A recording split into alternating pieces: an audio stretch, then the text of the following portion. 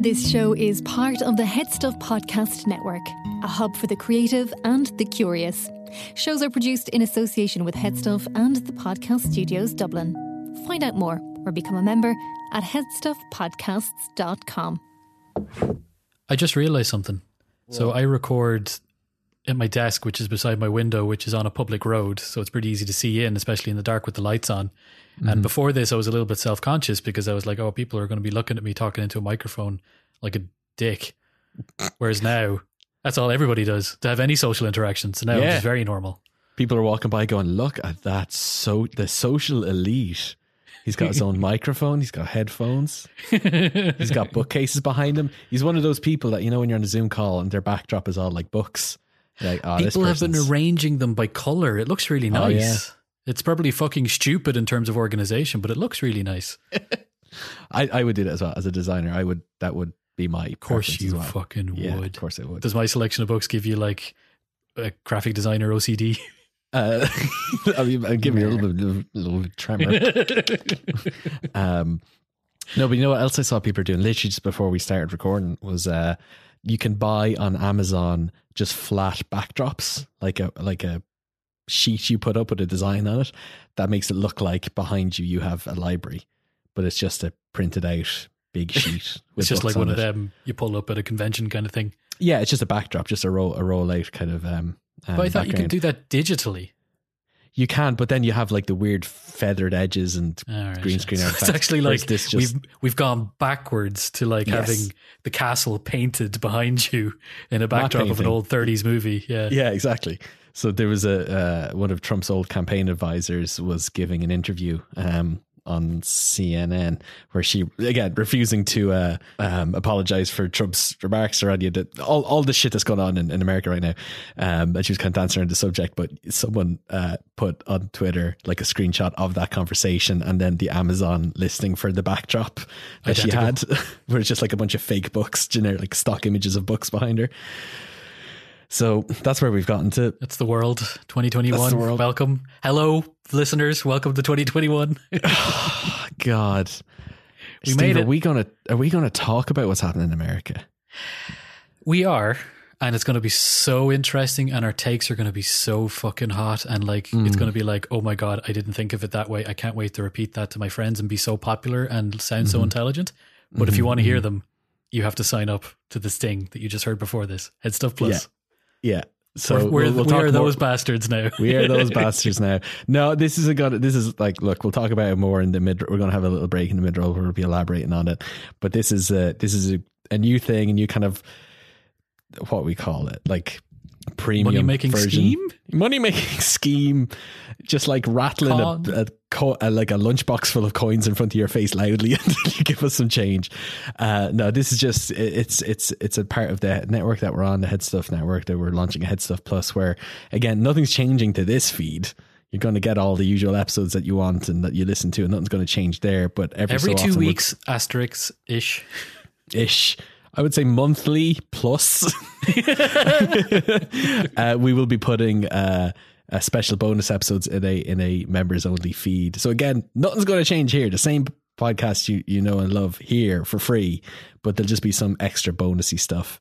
And we already had this episode on Brexit planned, and all the craziness in America started happening. And we thought, no, let's not let's not rearrange the wonderful guests we have. And let's not, pivot to react to what's going on in America right now in our main feed. Let's keep on going as we were, but we've just putting our thoughts up on this other feed if you do feel like listening. But we'll talk more about that later. But you know what doesn't change here, Steve, right here in this feed? What? Our music.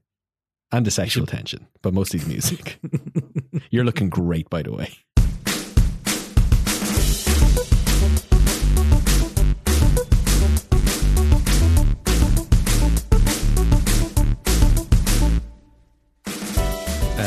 So now the content can begin. Excellent. Who are you guys? Who are these guys, Richie? What the hell's going on? There are other people in our fun room in the Wadam studios. It's there are evil counterparts from across the sea. Hi.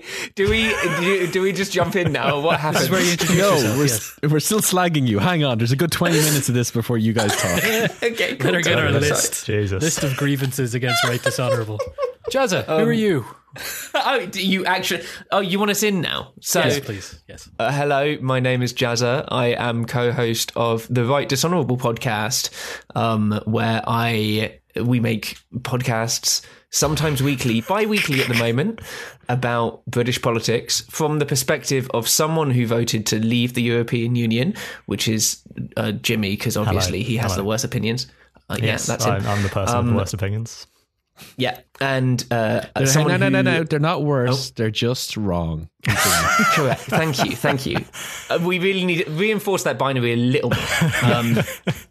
But kind of like the whole point of the podcast is that we are people who voted different ways in one of the defining questions of our generation in the UK, and we don't hate each other. Which is, I'm feeling a bit ambiguous about the question. No, but after that exactly. intro. But ambiguous is not hating. So, I could be persuaded. We're better than most like political debate shows, we think. And marriages. Which is why we have continued making stuff. Yes, yeah. Something like that. And Jimmy, what about you? I'm the other half of the Right Dishonourable podcast. I don't really feel I have anything to add there. I guess I'm sort of the whipping boy in this particular setup. So Yeah, but you won. You have left the European Union. I mean, one in a technical sense, but in a moral sense, I feel it may have gone the other way. So I guess we'll see. So we have asked you on because this is What on Politics episode Brexit season part 3 end game. Yeah, and that's how it will be written on the episode title. Question mark as well. Question mark. Yeah, I think last year was definitely Brexit Infinity War. And then the 31st of December was Brexit Endgame. Yeah, I think that's the correct analogy. Yeah. And you're Scarlett Johansson. Yeah, I fucking am. Where is my redhead wig? I'm into this. Does this mean you sacrifice yourself for your best friend, me? Aww. Spoilers, Jimmy. Well, I mean, when was that? Was up 2 years ago now. I think it's if you haven't seen it already. Yeah. Yeah. You don't need to. But no, this isn't the Endgame spoiler fan cast. We want to talk about Brexit. Despite the fact there's other things happening in the world right now, we're like other dumpster fires. We're going to look across at this one specific one and gather around the warming glow of this one specific fire and ignore all the other fires, even if the other ones are very big and stinky right now, and just focus on this one.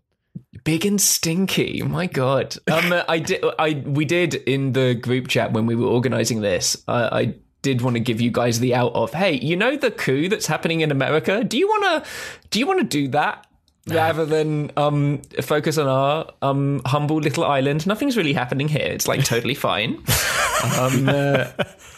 But also, like, this is kind of like the thing, and the thing that we're approaching this from as well. Brexit is not our priority at the moment, despite the fact that we're clearly the most affected by it. Like, there's a pandemic and a craziness happening in the United States at the minute.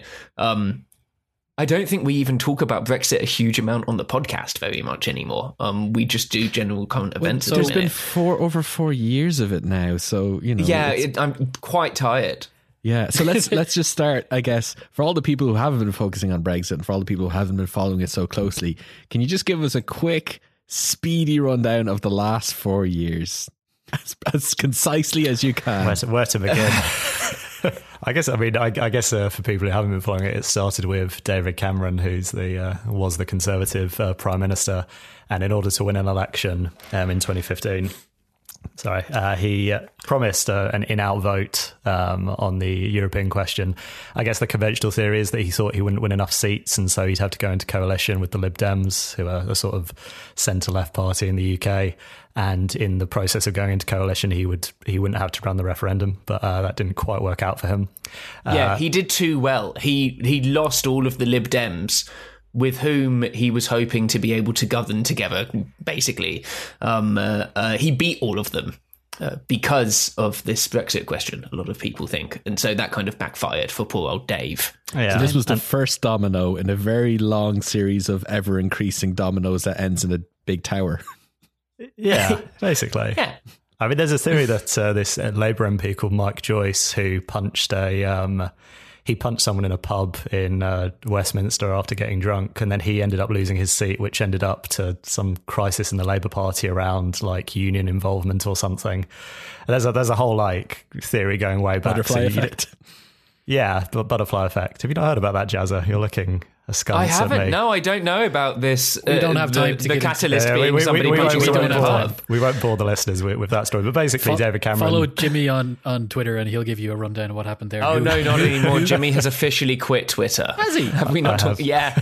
Isn't it hilarious? We organised this podcast on Twitter. The Which shows how well that's going for Jimmy. Not going as well as it might be. But essentially, David Cameron, he then held this referendum thinking he would walk it, having previously won the Scottish independence referendum to keep Scotland in the UK. And the AV voter reform referendum, don't you forget. Oh God, can we stop adding addendums to this story? It's getting complex enough as it is. Basically, David Cameron thought that the little plebs would do what they were told and vote to stay in the European Union. I mean, that was largely his governing philosophy, in as much as he had one, and it didn't work out for him. So since then, most of the politicians who were sort of big and on the scene when the referendum was called have lost their jobs in some fashion or another, and we've ended up out of the EU. Yeah. When the referendum result came in, it was, of course, perfectly simple and straightforward for what had to happen then. You would just very easily and smoothly leave the European Union quickly and efficiently, right? Steve, I'm sensing sarcasm. Yes. Good. Just confirming. It turns out the British people voting in a referendum to leave the European Union did not actually mean that we left the European Union. There were several steps that led to us actually leaving the European Union. First of all, saying that we wanted to officially leave the European Union, then having kind of a really long period of extending deadlines with the EU while we negotiated the manner in which we would leave the European Union.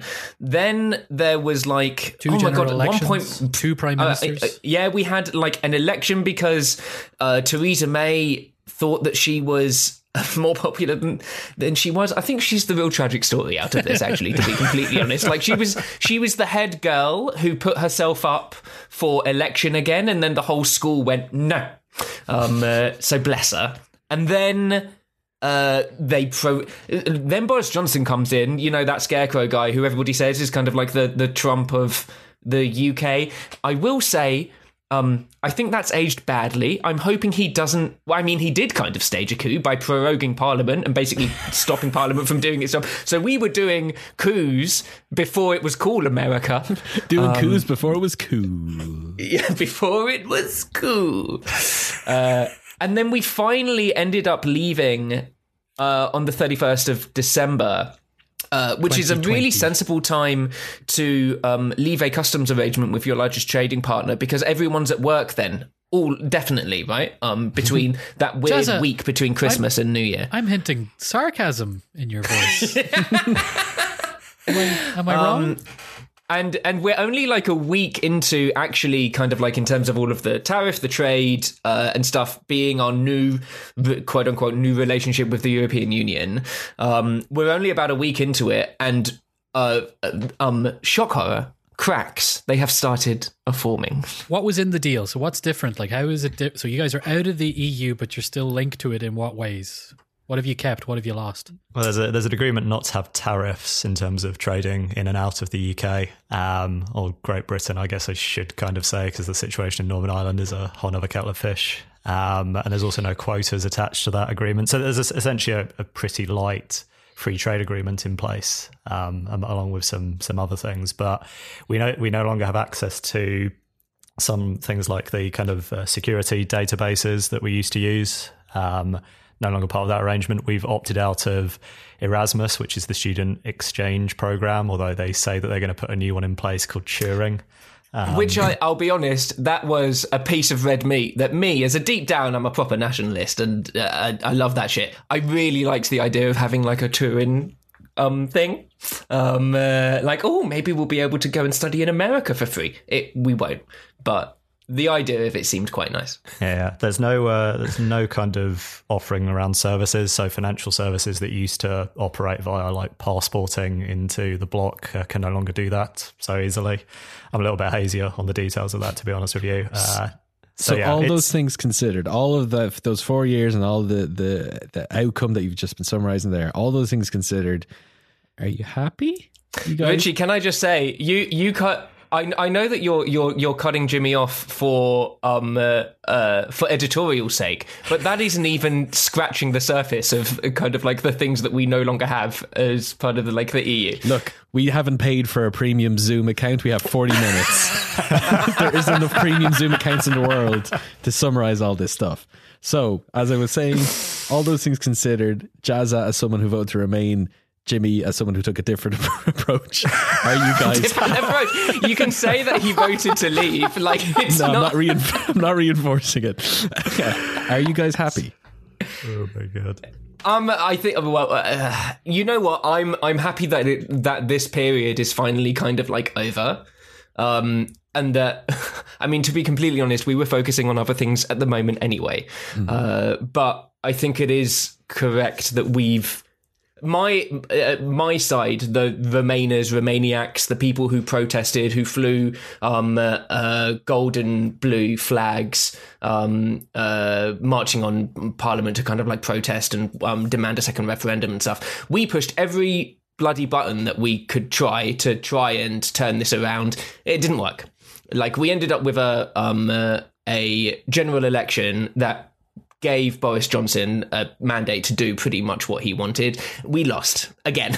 It's not great on my side of things, Jimmy. And so I'm happy. I'm happy it's over. But you wish it hadn't happened. I don't want to be.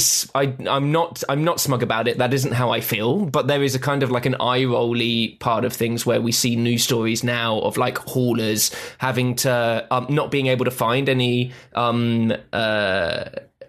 customers or any people that they're able to hire to transport their goods because of the shoddy deal that was struck. And it's like, well, if only somebody was saying this for the past 4 years. Plus, and so I think there's going to be a lot of that in the next during this Parliament. But I am glad that it's. We'll see. Like they got what they wanted. We'll see if they like it. Jimmy, you are they in this context. I thought it was kind of interesting listening to Jazza like analyze the sort of strains of coming out of the EU finally, because actually reading the news, it doesn't seem to me as though it's had as catastrophic an impact as was predicted. And I guess you can put a lot of that down to the fact that the coronavirus pandemic has halted business as usual in general anyway. So I think that, some of it has kind of come out in the wash, as it were. And also our bar of what a catastrophe isn't where it was before. That's true. I think so, yeah. I think there's when the pandemic rolled around, all of the screeching around Brexit, whether you were pro or anti, did seem totally out of proportion, I think. But yeah, I mean, as far as I'm concerned, with the arrangements we have now, we largely got what we asked for, because I think, to me, the only sensible way of interpreting the referendum result is that people wanted to, quote unquote, take back control of their lawmaking abilities and of the UK's independence as a country. And I think in legal terms, in sovereignty terms, I know that's a disputed term.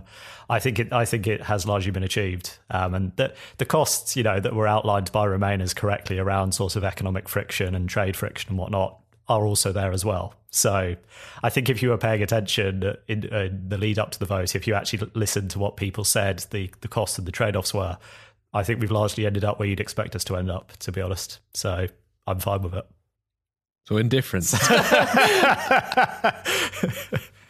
So it has been a shit show. And as you said before, whenever Trump wasn't doing his thing and before the pandemic rolled around, a lot of the attention of the Western world was focused on what the fuck Britain was doing to itself as it was trying to work itself through this.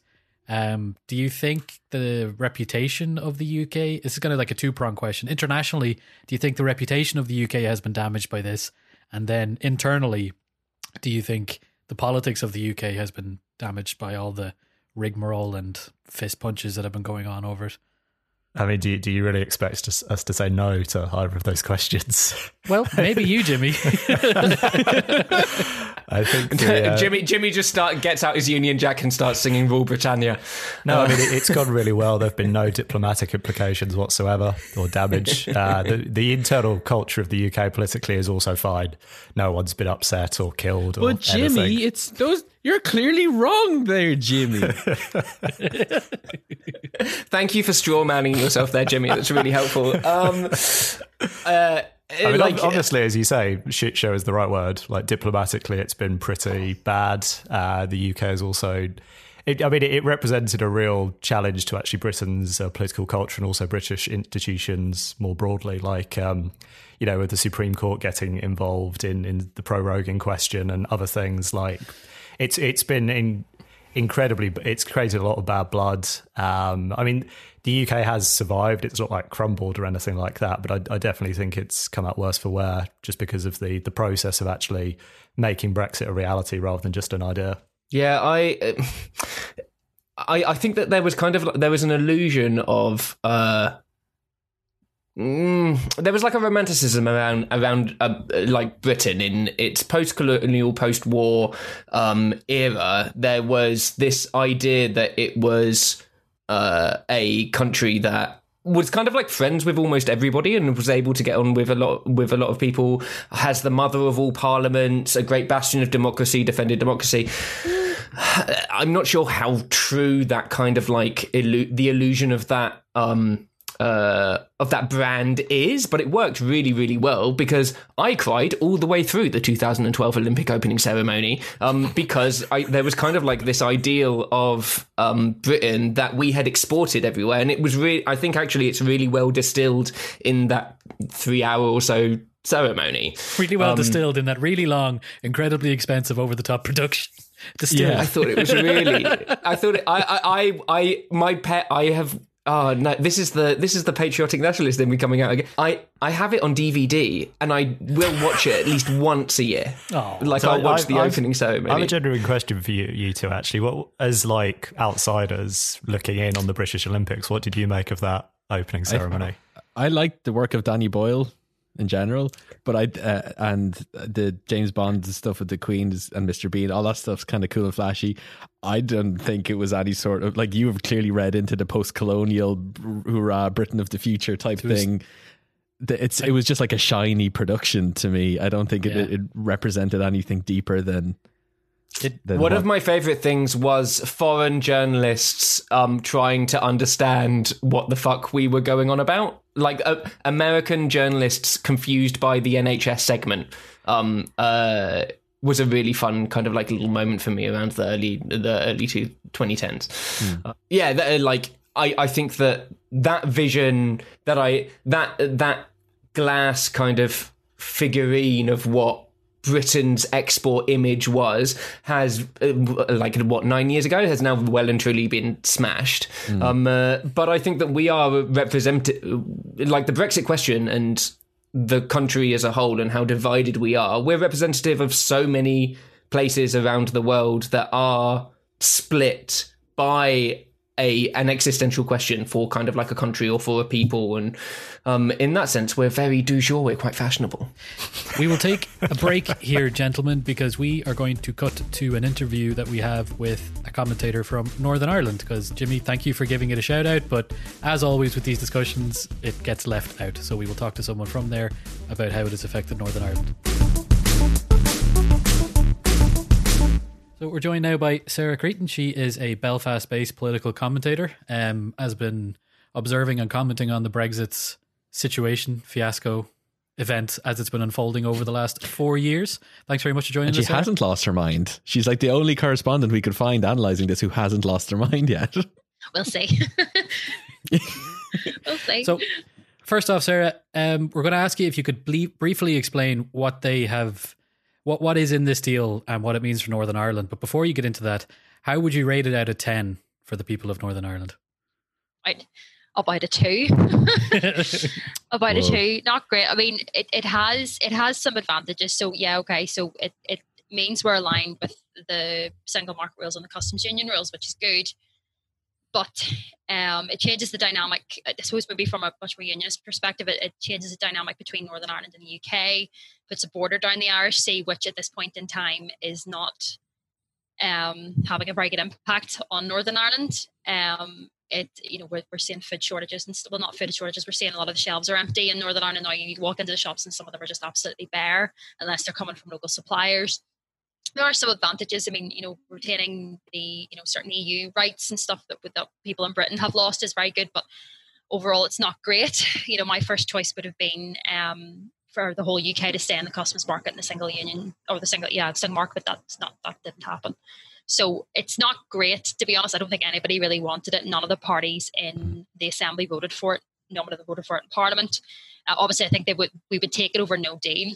Absolutely would take it over a no deal Brexit, but overall, I don't think anybody's particularly happy. But we'll just have to wait and see what happens. I think there's a lot of unknowns as to what it's going to do, what the impact's going to be in the long term. So I think it's very much wait and see and hope for the best at this stage. You mentioned there how no one is particularly happy with this. Yeah. Could we could we maybe drill down into like how are the unionists feeling about it, and then we can move on to talk about how the Republicans are feeling about it and what their specific grievances, I guess, are. I think for unionists, it's the big one is that different relationship with Britain. It's that border down the Irish Sea. It's as meaningful to them as a hard border would be to nationalists and Republicans in Northern Ireland. So for them, it could have potentially could have a very damaging impact on Northern Ireland's economy. So, and obviously for people who want Northern Ireland to continue to exist and be viable, that is a worry that it could have that impact. So, for that, in general terms, that's where a lot of unionists are. I think more than, when you dig down deeper into that, you'll get for Remain unionists, it's not great because they're out of the EU. For Brexit voting unionists, of course, majority of unionists did vote for Brexit, though I didn't. But this isn't the Brexit that they wanted. My dad voted leave, my brother voted leave. This isn't what they wanted. And I mean, you can argue whether this was a logical consequence of what they wanted, but nobody's very happy. So for Republicans and nationalists, I don't think they're particularly pleased with the Northern Ireland Protocol. No Republican or nationalist wanted an internal sea border within the UK. None of them advocated for that in the end. I think it's better than a no-deal Brexit. I think there will be a lot of comfort that there's no hard border. But I think for them, it's they're not entirely happy either. But I think they have a much more positive attitude in terms of the protocol. Let's try to make it work. Let's see how it works in the long term. I think for Republicans and nationalists that want a united Ireland, I think it has proven Brexit in general has proven to be quite a boon for them, and has given them quite a good platform to advocate for that. So I think from that perspective, I think it's been a good thing, but I don't think they're as particularly happy with empty shelves and internal customs borders as anybody else. Gerry Adams loves his Toblerones like everybody else. Yeah, he does. So do you think the unionists feel betrayed by London? Are they let down? Yeah, absolutely. No, should they be surprised? We all saw it coming, didn't we? We all knew it was coming. I mean, the DUP in particular feel very, very betrayed. So, I mean, they,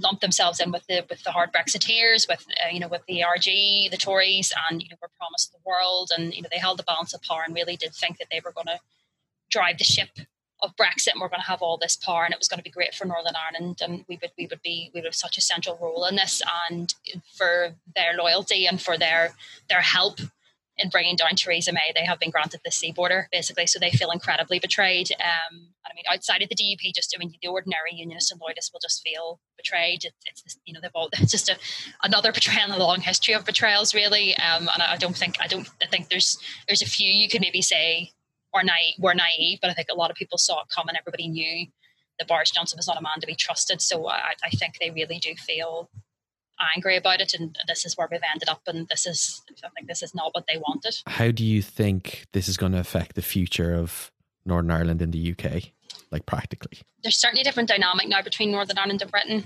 I think we're always very separate in the minds of people in Britain. We're not really taking it into consideration. I think this will just add to it. because we're going to be just separate from that.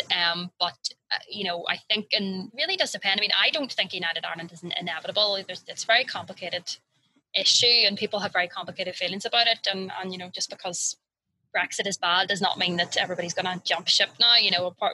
Not wanting United Ireland is part of the reason why I voted Remain. So it doesn't therefore follow that I'm now going to vote for United Ireland, and I think a lot of people are the same. You will get people who are willing to talk about it and willing to think about it. And I think that's the difference. I think it's made, I have a friend of mine who probably would have been quite comfortably pro-union, even though she's from a nationalist background, who described it as being like a jolt, when you fall in your sleep and suddenly she went, I've never really thought about this and what type of country I want to live in. And I think that's, people are thinking, I think that's the difference now.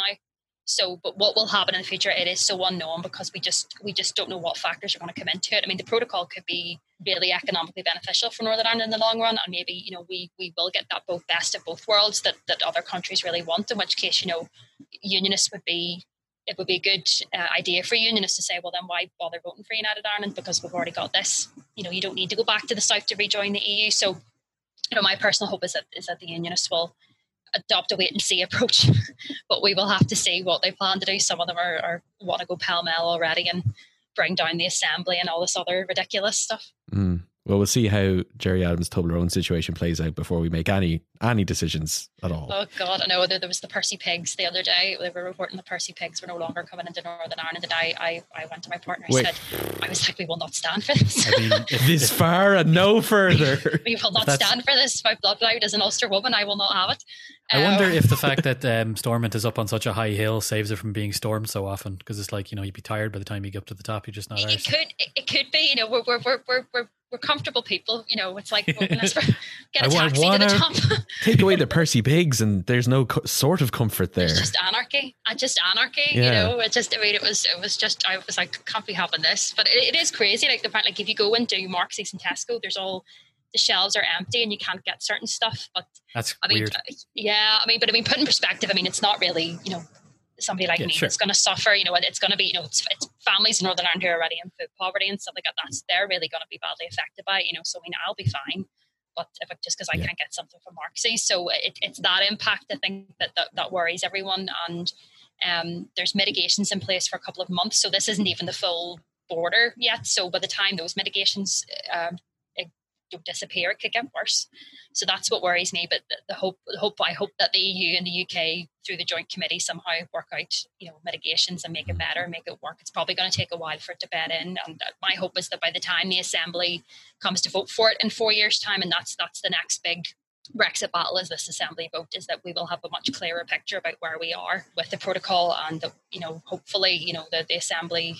It's a difficult position because if they vote to get rid of it, then we're stuck with a hard border and nobody wants that. So my hope is that at this stage we'll be comfortable with it and that we can just vote to affirm it, and hopefully that'll just be it going forward. But we just don't know. We just don't know what's going to happen. Thanks very much for taking the time to join us.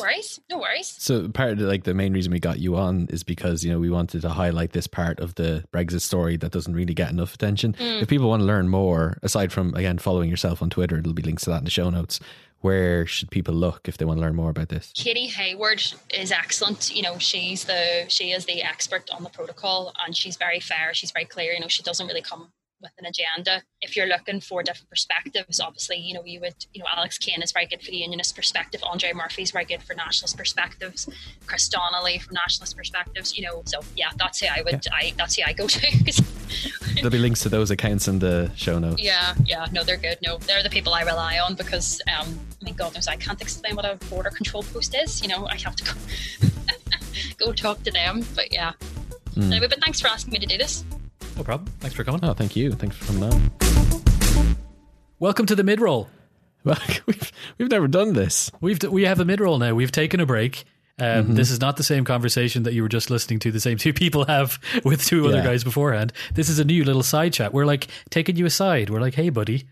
Yeah. Come have a side chat with us. You're walking down the high street and we're here in an alley and we're going, hey kid, come here. I thought you were going to go with like the chuggers, the charity muggers who were like, hey, sign up to this. Oh, that would be much more relevant, wouldn't it? Yeah. Because as opposed to like a child snatcher. Shit. When I said, hey kid, I didn't mean like a child snatcher. Oh God, this is a really bad pitch to give us money, isn't it? So give us money. We want to buy a van. You know, those Won't take nondescript much. vans they don't give them out for free. No, as we alluded to at the start of the episode, we are our network Head Stuff is launching a kind of exclusive members feed. It's basically, if you're familiar with Patreon or any of those kind of, you know, crowd funded tools. We've been using Ko-fi in the past, but now we're kind of pivoting to more of this, something that caters more to like actually creating stuff that you could listen to. You know what I mean? Yeah. Something that you actually get bang for your book instead of just giving us book and we don't give you any bang. Now we're going to give you bang. We are going to give you bang. We appreciate you listening to the show. And if we think that because you're here and you listen regularly, you like it, you enjoy it. Mm-hmm. So we are giving you the opportunity to get even more audio content into your ear holes. Yeah. Like we By said at the signing up. start, we're not taking away anything from the feed. There's not going to be less episodes in the feed here. That's going to continue on as normal. There's just going to be other like more novel stuff, weirder stuff like currently in the feed right now. If you were to sign up for Head Stuff Plus, you get access to bonus episode that we recorded on fictional characters that we think would make the best leaders, the best world leaders. Yep. And also there's going to be an episode there on the craziness that's happening right now over in the States.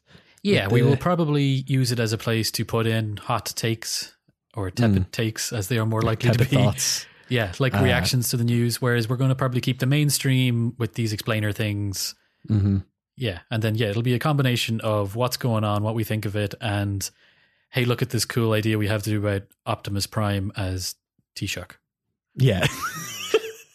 Spoiler. And so it'll be weird stuff. That'll be like, we're just going to throw a bunch of spaghetti at see what sticks. And yeah, like what, you know, to be honest, like when you listen to this podcast, you probably think that Steve and I record in a big giant ivory tower on the most luxurious golden microphones, and we have fleets and legions of people who work for us, all beautiful men and women. And I get that, but because I take all the money, but we need more money so Richie can have the same. so I can have my own ivory tower that sits next to his. Two dueling ivory towers. Currently, I record from an old abandoned KFC. I record on an old Nokia 3310. In terms of clothes, like Steve wears a nice suit to podcast work every day. I wear old kind of denim dungarees with like an ass flap, but I can only afford one button, so half my ass is kind of sticking out. And I'll Stop, keep all Richie. my. They're not going to give us money. They're going to want that. That stuff's on my own. That's on my OnlyFans. But no, yeah. So like we invest a lot of time and effort into making these podcasts and money ourselves, and we pay for occasionally we might run ads, and occasionally, you know, we ask for, or you know, we do ask for Ko-fi and stuff, but the reality is it's not a huge amount. So this is just like a way of trying to keep the podcast sustainable and, you know, make sure that we can keep devoting time and effort to it and keep bringing the podcast that we've been bringing for 4 years. So, and in exchange you get loads of stuff. And in exchange, you get some bonus stuff that isn't available elsewhere. And also, like, it could be a way of, by you supporting Head Stuff Plus, you get access to all the other Head Stuff bonus podcasts, and you might even find more interesting stuff there as well. That, not more interesting, some better stuff than ours. Now, you might find other podcasts that you haven't listened to before. It's like, the great thing about Head Stuff is it's not some big, huge conglomerate. It's not some big Spotify network. It's a small Irish-owned, Irish-operated initiative that looks after and supports so many great Irish podcasting artists, us included. And this is a chance to support like a grassroots operation and support us. Just give us the fucking money. Just give us the fucking money. I'm so sick of being articulate. My bum is getting cold. This has been going on way too long. Just give us the fucking money so Richie can get some new clothes. Yeah, Thanks. there'll be links in the show notes to where you can go and sign up. You get access to an exclusive feed where our podcast will be in amongst all the other Head Stuff bonus podcasts. So just have a scroll there and you'll find all of our stuff. And that's it. Shall we go back to chatting to the lads? We're back, lads. I want to quickly talk about the politics. How was the conversation with the Northern Irish guy? How did that go? Girl, you can listen to it after. We really don't have time. Oh my god! It was a woman, Terrible. you gender normative asshole. So We probably only have time I'll take for that, 2 I'll take questions, that. lads. So we'll do. That's totally fine. Richie, Go for will it. you ask the second last one, and then we'll finish on the last one? Okay, yeah. So we spent a lot of time like luxuriating in the past of what's been, but looking forward a little bit. What would you like to be seen done next in terms of priorities for the UK now that you have quote unquote dropped these shackles, as it were? Even though they're very nice shackles, I would say they've got a lot of panache. Fashionable shackles that go with a lot of things. They got these little gold stars. They're lovely. I hate you both. Well, Jimmy and I kind of did a roundup of 2020, and we had a section where we talked about our hopes for the future. And I did kind of take the mickey out of Jimmy a little bit by saying that Keir Starmer was his hope for the future. But there are kind of like some say things. That in general terms, I'd say that specifically in relation to the podcast we did. Yeah, exactly. He just really likes Keir Starmer. I mean, this from a guy who just waxed lyrical about the fucking Olympic opening ceremony. Yes, but there's currently in response to like the Scottish question. I hate it when we call stuff like that. But it's they're doing kind of like a look into more federalisation of the United Kingdom. And I guess the Conservative Party, who obviously are going to be in power for the foreseeable future for the next 4 or 5 years, they would call it, I guess their brand of that is like the levelling up agenda. And I think the general trend is decentralising British power and prosperity outside of the southeast, which, to be fair, people have been talking about for decades, and it has yet to really happen. But if they take federalisation of England specifically more seriously, because we've seen Scotland take devolved powers and really run with it, I really want to see that, and I know that Jimmy and I have talked about this a lot as well. I'd really like to see more devolved powers to the home nation, to the nations, and also but more specifically to the English regions, because the English regions, we all get clumped in. It's 50 million people, and that's ridiculous. Yeah, I think I'd largely agree with what Jazz has said regarding devolution. I think in kind of a wider sense, like, and I know this is almost cliche at this point, but I don't want us to not have a good relationship with our European neighbours, and I do think it is appropriate to collaborate on certain things, but. For me, the argument was about it was about lawmaking and what institutions actually govern your country and which don't. And so I still think the UK. I mean, kind of my view of like how the UK should proceed in terms of the international stage is largely as it was doing before, but outside of the EU rather than in the EU. So I still think it should be a champion for things like democracy, human rights. I still think it should be a reasonable size security player in terms of defence and that kind of thing. So yeah, that's as far as the international agenda goes. That's probably what I would look for, and I do agree with Jazz that devolution is needed. But to be honest with you, with the Tories looking quite good right now, I don't actually think that will happen anytime soon. I think Jimmy and I have really reinforced our brand as kind of like the centrist dads, because we are not momentum, like as an example. We are we fall slap bang in the middle of everything, because I've talked about my nationalism, and Jimmy is happiest being a player on like the international stage of the military. Like, that's I'm having adverse reactions to some of this stuff. You are? Yeah. Go on. Tell us, Richie. Yeah, the idea of I don't like the military defense angle for one. And I think I'm just a little bit sore on that based on the spending that the UK government put into that most recently in the light of a pandemic. I thought was kind of abhorrent, so I wouldn't go championing that. So you disagreed with them committing more money to the UK military in the context of a pandemic? Yeah, as much as they did, like when how bad things are currently economically, and then spending that much money on defense when they were talking about rolling back furlough schemes and putting pay freezes on public sector workers, but investing that heavily in defense right now. For context to the listeners, actually, Richie has a stake in this game. He is a taxpayer in the UK, so he's not just an angry Irishman giving out about them. They're his they're his pounds that are being spent. And you have full voting rights. You can vote all the way up to Westminster, right? Yeah, Richie? and I have in the past. Yeah. If an Irish person moves into anywhere in the UK, they get immediate full voting rights. I actually don't know this. Can we do the same thing in the opposite direction? No. Well, that's rude. You get I understand the historical context and why, but you know what? Eye for an eye, guys. Come on. Oh yeah, it's an eye for an eye, and just wait for the rest of them. You guys touched on What are it. your feelings on it, Steve? Oh, I don't really think the UK gets to. I mean, those are nice things that Jimmy was talking about in the international arena. It would be nice if the UK gets to put itself forward as all these things. I don't think it's going to be able to for quite a long time. It's done itself way too much damage, and we've paid too much attention to how their democracy has worked in terms of being able to brag about it to other countries after this. I think if anything, it has given the authoritarians more ammo to point at how hard democracies are, and maybe you should take alternate routes for them. And it's going to be hard to see the UK turn that around and go, oh no, but we've had it for so long, so you should listen to us now. In terms of the international spending and security and things, yeah, well, I personally don't see the point of Britain having nuclear weapons and having a massive army and swinging itself around the world. I don't think that necessarily should be a priority for a country of its size. But yeah, I also don't really care enough to have a firm opinion about it. I do have sympathy with that view, and I don't necessarily think it makes sense purely from a strategic point of view for Britain to commit so much of its defence budget to nuclear weapons. Not that I'm opposed to nuclear weapons per se, just that I think that's kind of a valid point. I just think that we don't want to barrel into like a full-blown conversation about NATO posturing and that sort of thing. But I think that one of the things that the UK actually is reasonably good at is it does have, quite a good defence force.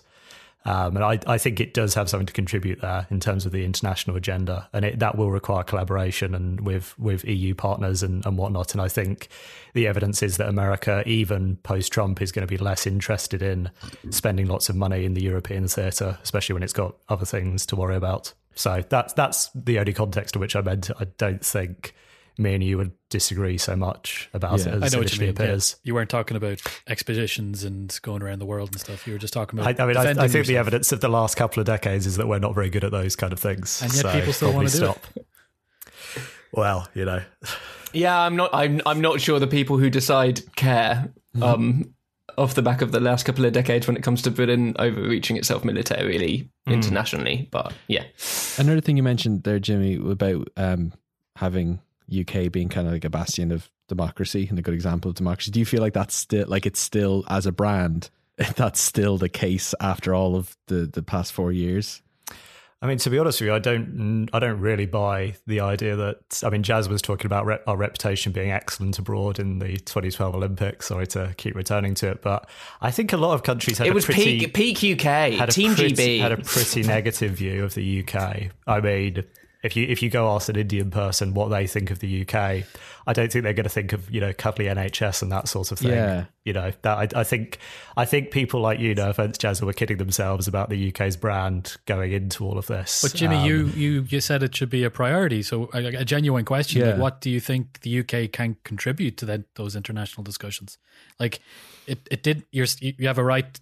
You're right to point out that historically they left a lot of turds when they left their big empire. Yeah. But then also now they don't have a good system to show off. I mean, you guys nearly ripped yourselves apart trying to leave the EU. Can I jump in here on kind of like actually this is kind of like a half-baked conclusion to Brexit, but it's a relatively positive one from someone who wanted more than anything in the world to remain part of the European Union.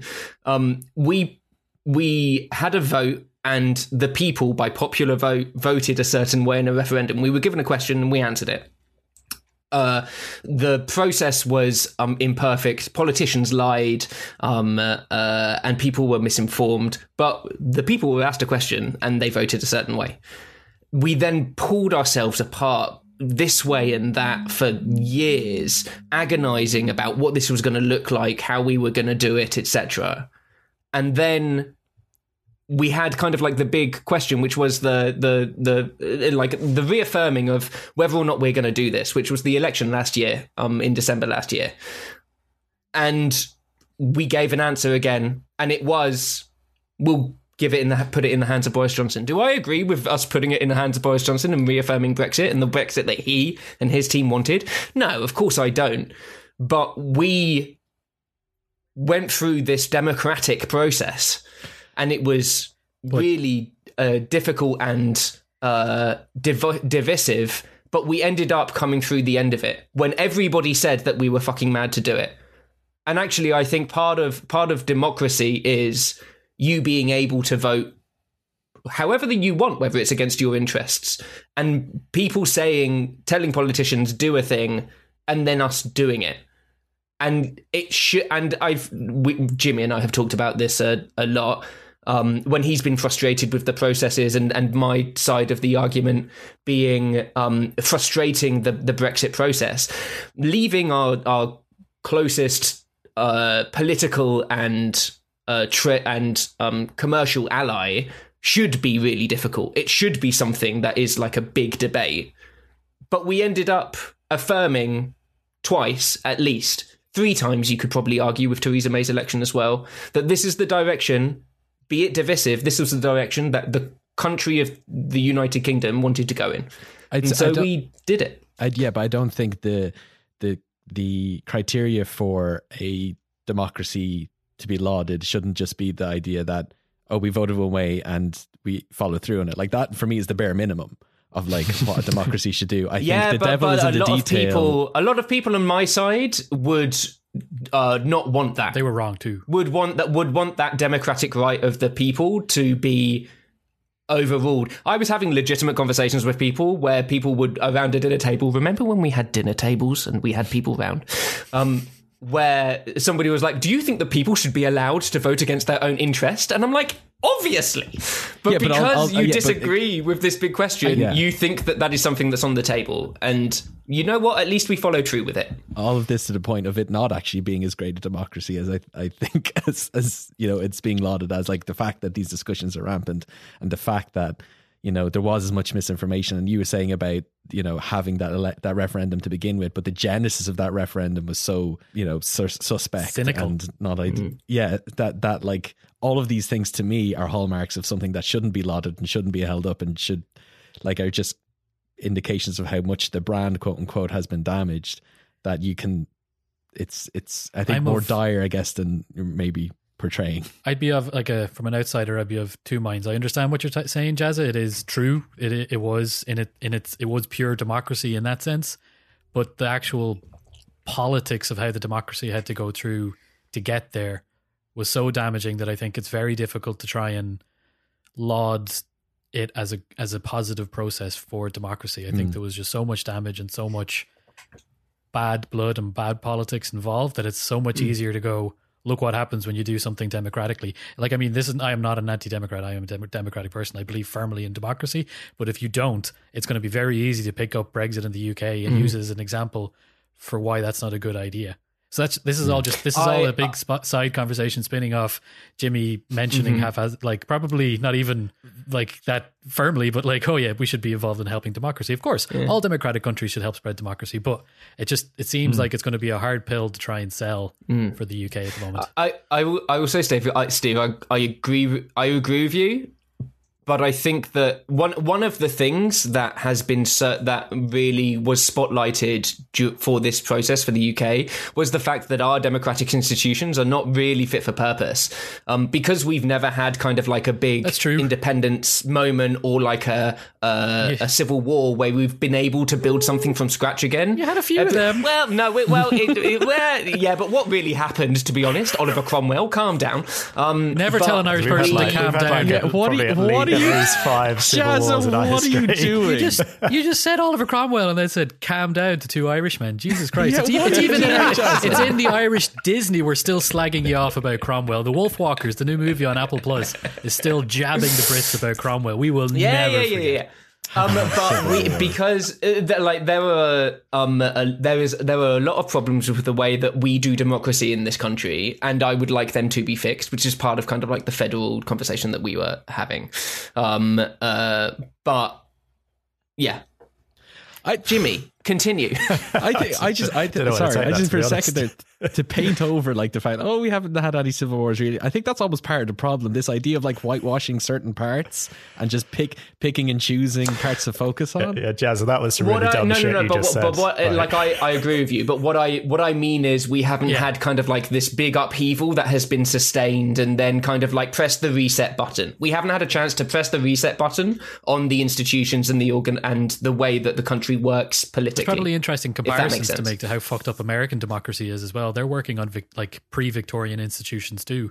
God knows what area you want to associate your institutions with, but they've been around for a very long... Magna Carta, literally. Yeah. They've been around for a very long time, and whereas a lot of other modern democracies got to do resets at certain points, be it independence for people like Ireland or post-World War II for other places, or even like post-Soviet Union for places in Eastern Europe. That's a good point.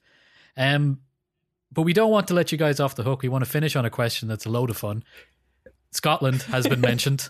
Oh, great. You're going to ask two English fellas about Scotland. Do you not associate really yourself with Scotland in some way, Jezza? Yeah, you're a bit Scottish, aren't you? Yeah, I'm a bit Scottish, but ask any Scottish person and they will laugh at you at that assumption. Right, fair enough. I have a muck in my name. That's about it.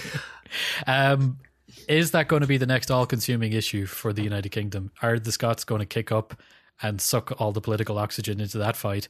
Or do you think the UK, the London politicians are going to be successful enough to tell them to sit down and be quiet? I mean,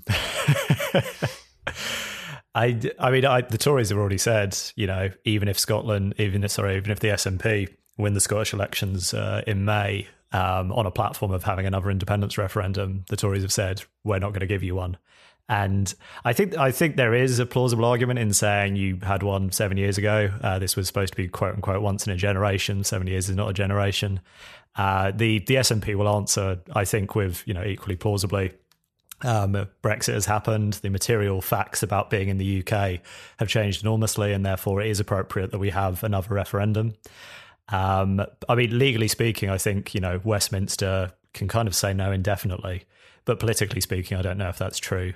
I think I don't really want to say. I don't really want to make a prediction. I think that it kind of hangs in the balance at the moment. It could very well be, or I mean, having said I'm not going to make a prediction, I think the likelihood is it'll end up in a Catalonia type situation where you have two rival power centres like pushing and pulling and no real answer to it. Exactly. Spain never talk about that. It's never a big issue for them. Jazza. Exactly. Yeah. Well, I don't think it's going to be a.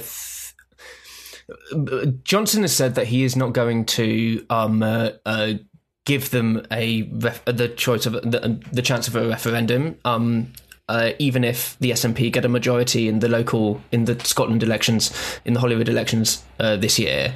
And Sturgeon, the First Minister of Scotland, has said that she will not attempt to have a quote-unquote illegal referendum in the style that Catalonia had in Spain.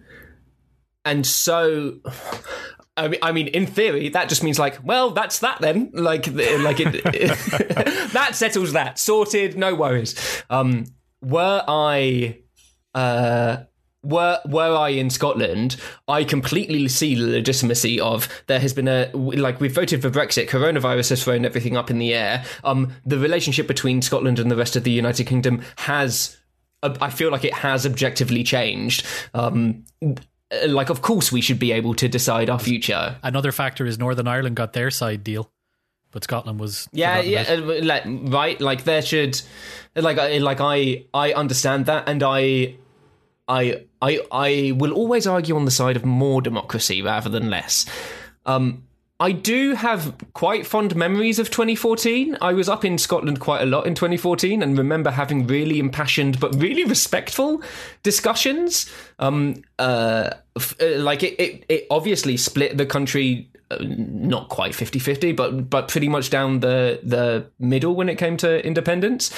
But I remember that being such a great moment to be like into politics and to have those like I would literally go to clubs and end up having a debate with someone about Scottish independence in the middle of a fucking dance floor. Like it was topless, spinning your shirt around. literally, Richie. I remember being in a gay club in Edinburgh, and I was topless and I was having a debate about who would own Scotland's oil in the vote. In this. Like, it was my dream. It was beautiful. And I think we only really associate this kind of like really toxicity in post 2016 world. I think Brexit was a much more divisive, a much more toxic, not more divisive, but more toxic debate compared to Scotland in 2014. I have no doubt that will probably change if we do end up having that conversation. But I think that I think that people should be able to decide who governs them. And if Scotland decides that it no longer wants to be part of the UK, my heart will break. And I don't know, I'll probably move to Glasgow. Glasgow's a great town. Who knows? Go back to that club. Go back, find that club, find that person you had the debate with, and just have one last hurrah. Which was he? So brilliant. He was an indie guy, was he? He was independent. Yeah, he was Indian. I was unionist. Oh, it was brilliant. We didn't make out. Aww. I that feel might like have we were fixed going everything. That could have. Yeah, you know. I feel like we were going to until we started having the conversation, and then that might happen for you a lot, Jazz. I suspect you're like just about to score, and then you go, "Oh, but what about this policy point?" Yeah. That's my ideal relationship, Steve. Oh, as soon as the next time, like at some point in your future, you're going to be topless in the club in a similar situation, and you're going to get into a debate. But you know what? It's going to be passionate, and it's going to be heated, and we should probably stop before I get this Richie, gets too R-rated. flirting with me again. I thought this relationship didn't end up working out. Oh, we nearly managed the whole episode without you guys get the sexual chemistry. No. Well, that's it. Usually it's what happens, because I think the start of this relationship, quote unquote, was us talking about us getting married so you could get an EU passport. And I feel like I've been dangling that for a while. I'm still open. Yeah, I'm still open. Well, let's see how the numbers do on this particular episode, and if it seems like there's a future and kind of like, you know, monetarily, if I could benefit. Hey, maybe from we could live stream the wedding. It'll be get people to do pay-per-view. It'll be great. Yeah, well, that's the only way we're going to be able to go anyway. So, like, you guys are going to have to get married remotely in the first place. So. I think we can make it work. Weirder things have happened. Yeah. Thanks very much, guys. That was great. Likewise. Sorry, it got a bit sexy at the end there, but you know. Don't ever apologise, Richie. I mean, you said before we started that Brexit is very sexy, so you've fulfilled your own promise. That's true, we did. That's how we got you to agree to come on. We were all with all the sexy Brexit talk. We can the Sexit talk. No, sorry. Stop it. No, stop. Thanks very much, guys, for joining. If you want to hear more from these two fine gentlemen, you can find them at their podcast. The link will be in the show notes, as well as links to their Twitter accounts. Whether or not Jimmy's will be active at the time is up to how compelling the app is on his phone, I guess. Thanks very much. He still tweets. He thinks he's quit Twitter, but he tweets with alarming regularity, and I think sometimes more than me. I mean, by definition, you haven't quit Twitter, Jimmy. I don't really He's waiting for a ban. He wants to get banned. Which has done like wonders for my mental health. There's only two things that Jimmy does on Twitter anymore. One is tweet out his own articles that he's written, and two is troll me. Which, to be fair, is pretty good output. I decided to pare it back to the core activities, basically. You got to focus on what you're good at. That's what the tool was built for. This show is part of the Headstuff Podcast Network, a hub for the creative and the curious. Shows are produced in association with Headstuff and the Podcast Studios Dublin. Find out more or become a member at headstuffpodcasts.com.